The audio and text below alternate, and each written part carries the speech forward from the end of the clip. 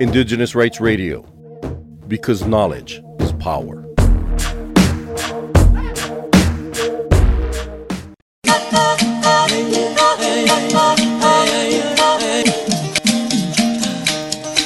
नमस्कार, म कुमार यात्रु अनि म डोल्मा शेर्पा। आदिवासी जनजातिसँग सरोकार राख्ने विविध विषयमा चर्चा परिचर्चा गर्ने रेडियो कार्यक्रम हामी आदिवासीको नयाँ श्रृङ्खलामा आज पनि आइपुगेका छौँ। यो कार्यक्रम तपाईँले सुनिरहनु भएको रेडियो स्टेसन लगायत विभिन्न एफएम रेडियोबाट एकसाथ सुन्न सकिने व्यवस्था गरिएको छ। हामी आदिवासी रेडियो कार्यक्रममा आदिवासी जनजातिका सरोकार र चासो तथा यस सम्बन्धी भएका नीति र कार्यक्रमहरूको बारे जानकारी प्रस्तुत गर्दै आएका छौँ। यही क्रममा आजको कार्यक्रममा विभिन्न प्रदेशमा भाषाको प्रयोग गर्नको लागि भाषा आयोगले गरेको सिफारिस सम्बन्धमा थप चर्चा गर्नेछौँ। यदि तपाईँलाई यस सम्बन्धी चाख छ भने कार्यक्रम अवधिभर हामीसँगै रहनुहोला।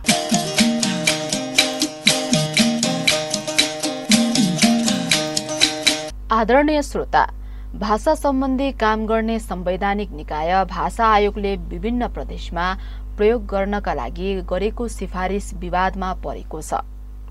भदौको अन्तिम साता भाषा आयोगले 7 प्रदेशमा सरकारी कामकाजका लागि प्रयोग गर्ने 2 वा सोभन्दा बढी भाषाको सूची सिफारिस गरेको थियो। सो सिफारिस 1% भन्दा बढी वक्ता रहेका भाषामा सरकारी कामकाज गर्न सकिने भाषा आयोगको सिफारिस थियो। यो सिफारिसलाई बहुसंख्यक वक्ता भएका भाषिक समुदायले स्वागत गरेको भए तापनि अल्पसंख्यक भाषिक समुदायले चित्त दुखाएका छन्। यो सिफारिसमा राईहरूको कुनै पनि भाषा परेको छैन। किरात राई बान्तवा खिमका अध्यक्ष ज्ञान किराती किमदुङको यो आवाज सुनौ। पछिल्लोचोटि भाषा आयोगले बान्तवा भाषा प्रदेश भाषामा चाहिँ सरकारी कामकाजको लागि चाहिँ काटिएको छ, त्यो कटअप गरेको छ।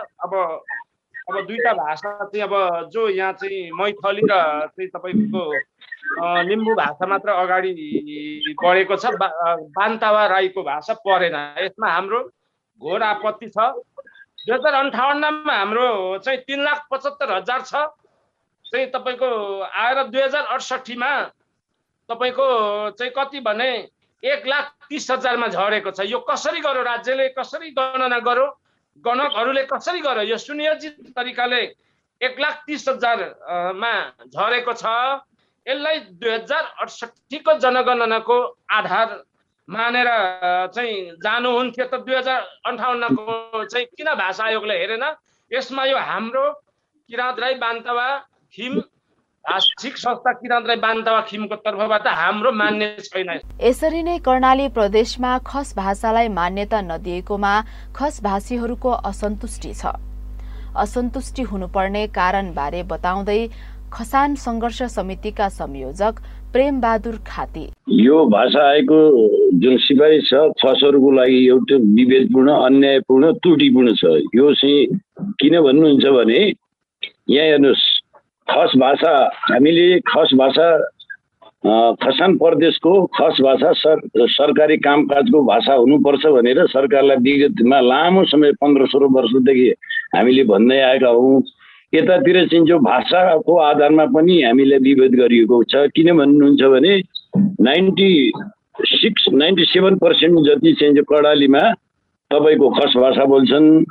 यहाँको नेपाली भाषा त्यहाँ बुझ्न सकिन्न। यहाँका विभिन्न विज्ञहरू त्यहाँ गएर रिसर्च गर्नुहुन्छ। रिसर्च गर्दाखेरि त्यहाँ खस भाषा बुझ्ने ट्रान्सलेटर लिएर जानुहुन्छ, अनुवादन गर्ने उहाँहरूको चाहिँ बिचमा लिएर गएर लोकल स्थानीय खस भाषाको विज्ञ र नेपाली भाषा बोल्ने दुईटा राखेर त्यहाँ अध्ययन अनुसन्धान हुन्छ।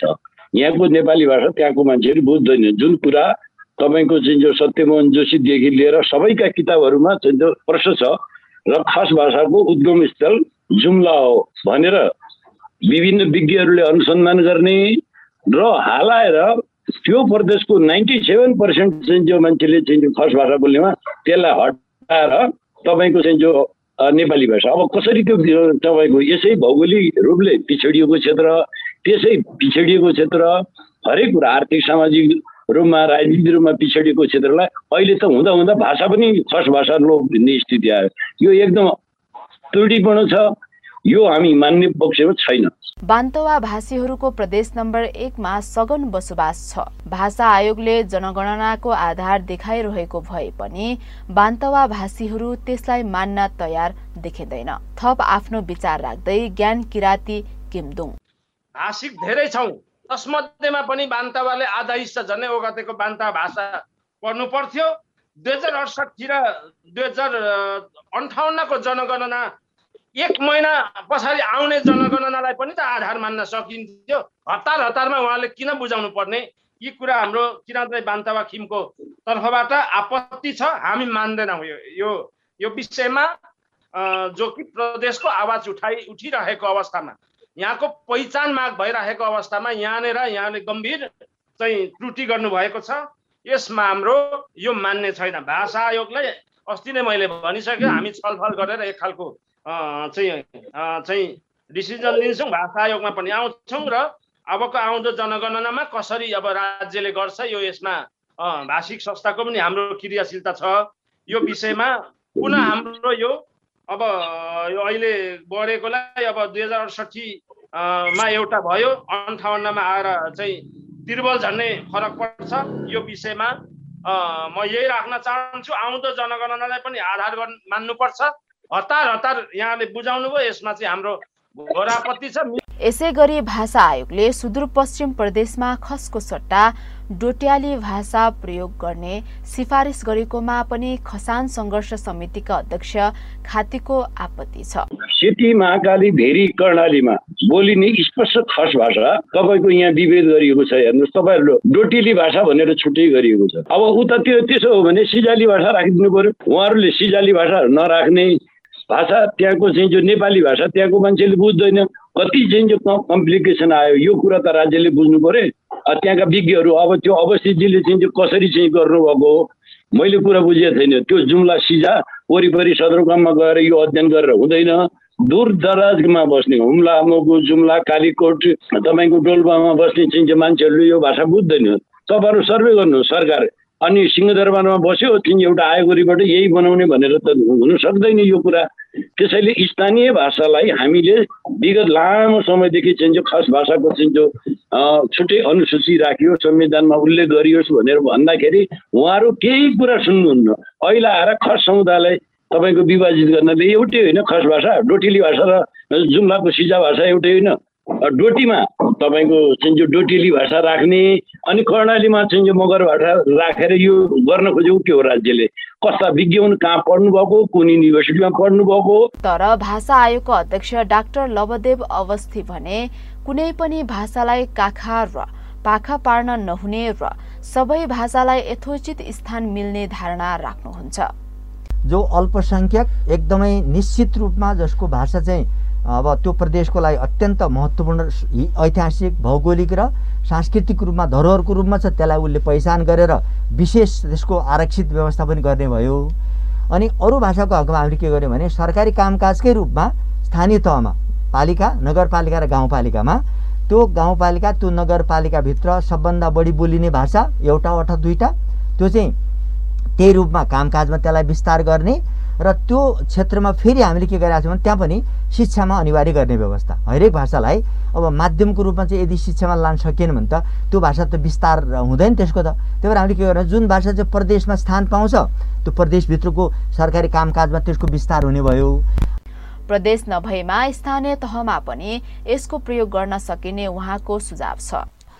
जुनबाट सङ्घमा अटायो त्यो एउटा कुरो भयो, सङ्घमा नअटाएको भाषा प्रदेशमा सम्बोधन हुनु पर्यो।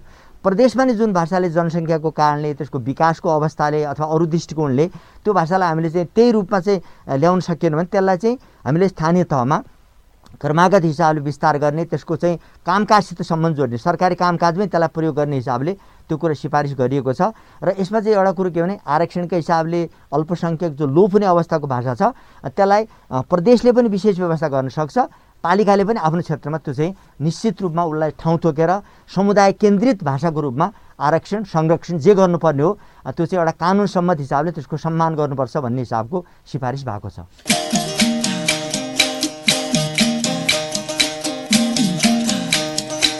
भाषा आयोगको प्रतिवेदनपछि विभिन्न समुदायबाट सकारात्मक र नकारात्मक टिप्पणी गर्ने लहर चलेको छ। यो प्रतिवेदनमाथि केही जातिहरूले भने खुलेर प्रशंसा गरेका छन्। यसरी प्रशंसा गर्नेमा बागमती प्रदेशका तामाङ र नेवारवासीहरू रहेका छन्। बागमती प्रदेशमा तामाङको जनसङ्ख्या 21% हाराहारीमा छ भने नेवारको जनसङ्ख्या 17% छ। यस हिसाबले पनि आयोगले यी दुवै भाषालाई नेपाली बाहेकका थप 2 भाषामा सरकारी कामकाजको भाषाको रूपमा सिफारिस गरेको हुन सक्छ। आयोगको यो सिफारिसप्रति आफ्नो प्रतिक्रिया व्यक्त गर्दै नेपाल तामाङ घेदुङका महासचिव बाबु घिसिङ, नेपाल तामाङ घेदुङ यो सम्बन्धमा अत्यन्तै सकारात्मक छ र हामीले स्वागत गरेका छौँ र म नेपाल तामाङ घेदुङको तर्फबाट नेपालको संविधान 2072 को संवैधानिक भाषा आयोग मार्फत सिफारिस गरिएको यो बागमती प्रदेशमा तामाङ भाषा र नेपाल भाषा अर्थात् नेवार भाषालाई सरकारी कामकाजी भाषा, प्रादेशिक स्तरको कामकाजी भाषाको रूपमा प्रस्ताव गरिएको छ र अब यो प्रस्ताव गरिएको कुरा अत्यन्तै स्वागतयोग्य छ भन्न चाहन्छु। र अब यसको चाहिँ मेन समस्या चाहिँ अब कार्यान्वयनमा समस्या छ।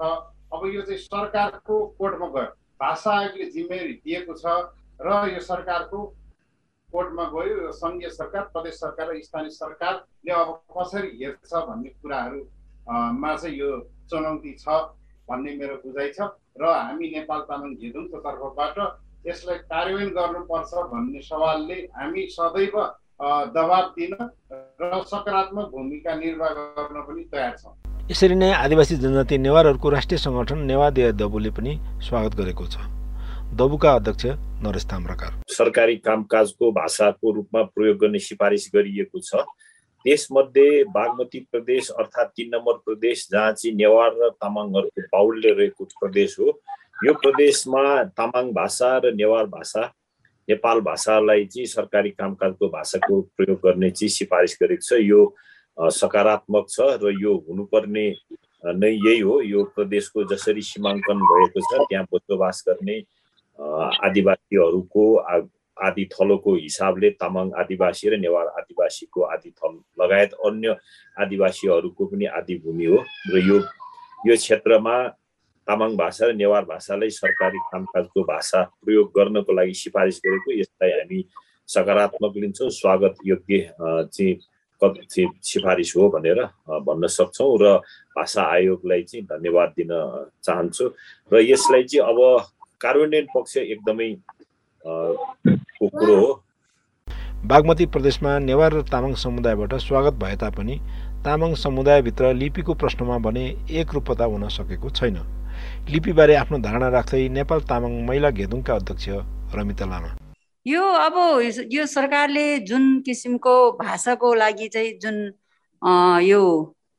जुन कामकाजी कारबाहीको लागि कामकाजी जुन ल्याउनु भएको छ त्यो ल्याएको त एकदम नै सराहनीय छ, राम्रो छ। त्यसलाई हामीले मान्नुपर्छ। तर कसरी प्रस्तुत हुने र कसरी जाने भन्नेमा मात्र यो अलिकति हामीलाई अलि अप्ठ्यारो भएको जस्तो होइन। अब यहाँनिर अर्को एउटा फेरि लिपिको कुरा पनि आछ होइन।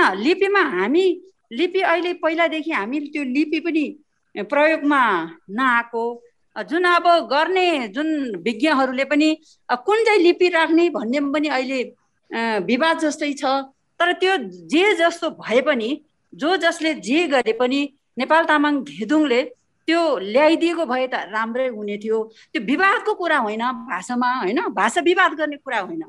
तर सरकारले जुन हाम्रोमा जुन सिफारिस गर्यो नेवार र तामाङ र नेवारलाई जुन त्यो त एकदम नै हामीले मान्नु नि पर्छ। हामीले अब कसरी चाहिँ जाने भन्नेतिर हामी लाग्नुपर्छ 3 नम्बर प्रदेशमा।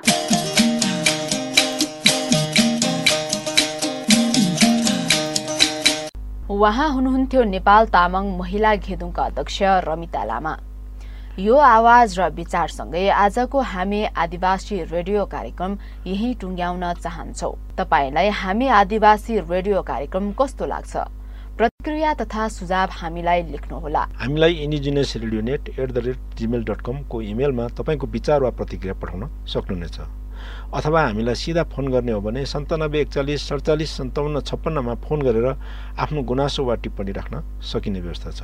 हामीसँग जोडिनका लागि इन्डिजिनस कम्युनिटी रेडियो नेटवर्कको वेब पेज www.indigenousedionetwork र indigenousoice.com हेर्न वा पढ्न सक्नुहुनेछ। यिनै जानकारीका साथमा आजको हामी आदिवासी रेडियो कार्यक्रमबाट म डोल्मा शेर्पा अनि म कुमार यात्रु यही छुट्टिन्छौं। सुरक्षित रहनुहोस्, स्वस्थ रहनुहोस्। नमस्कार।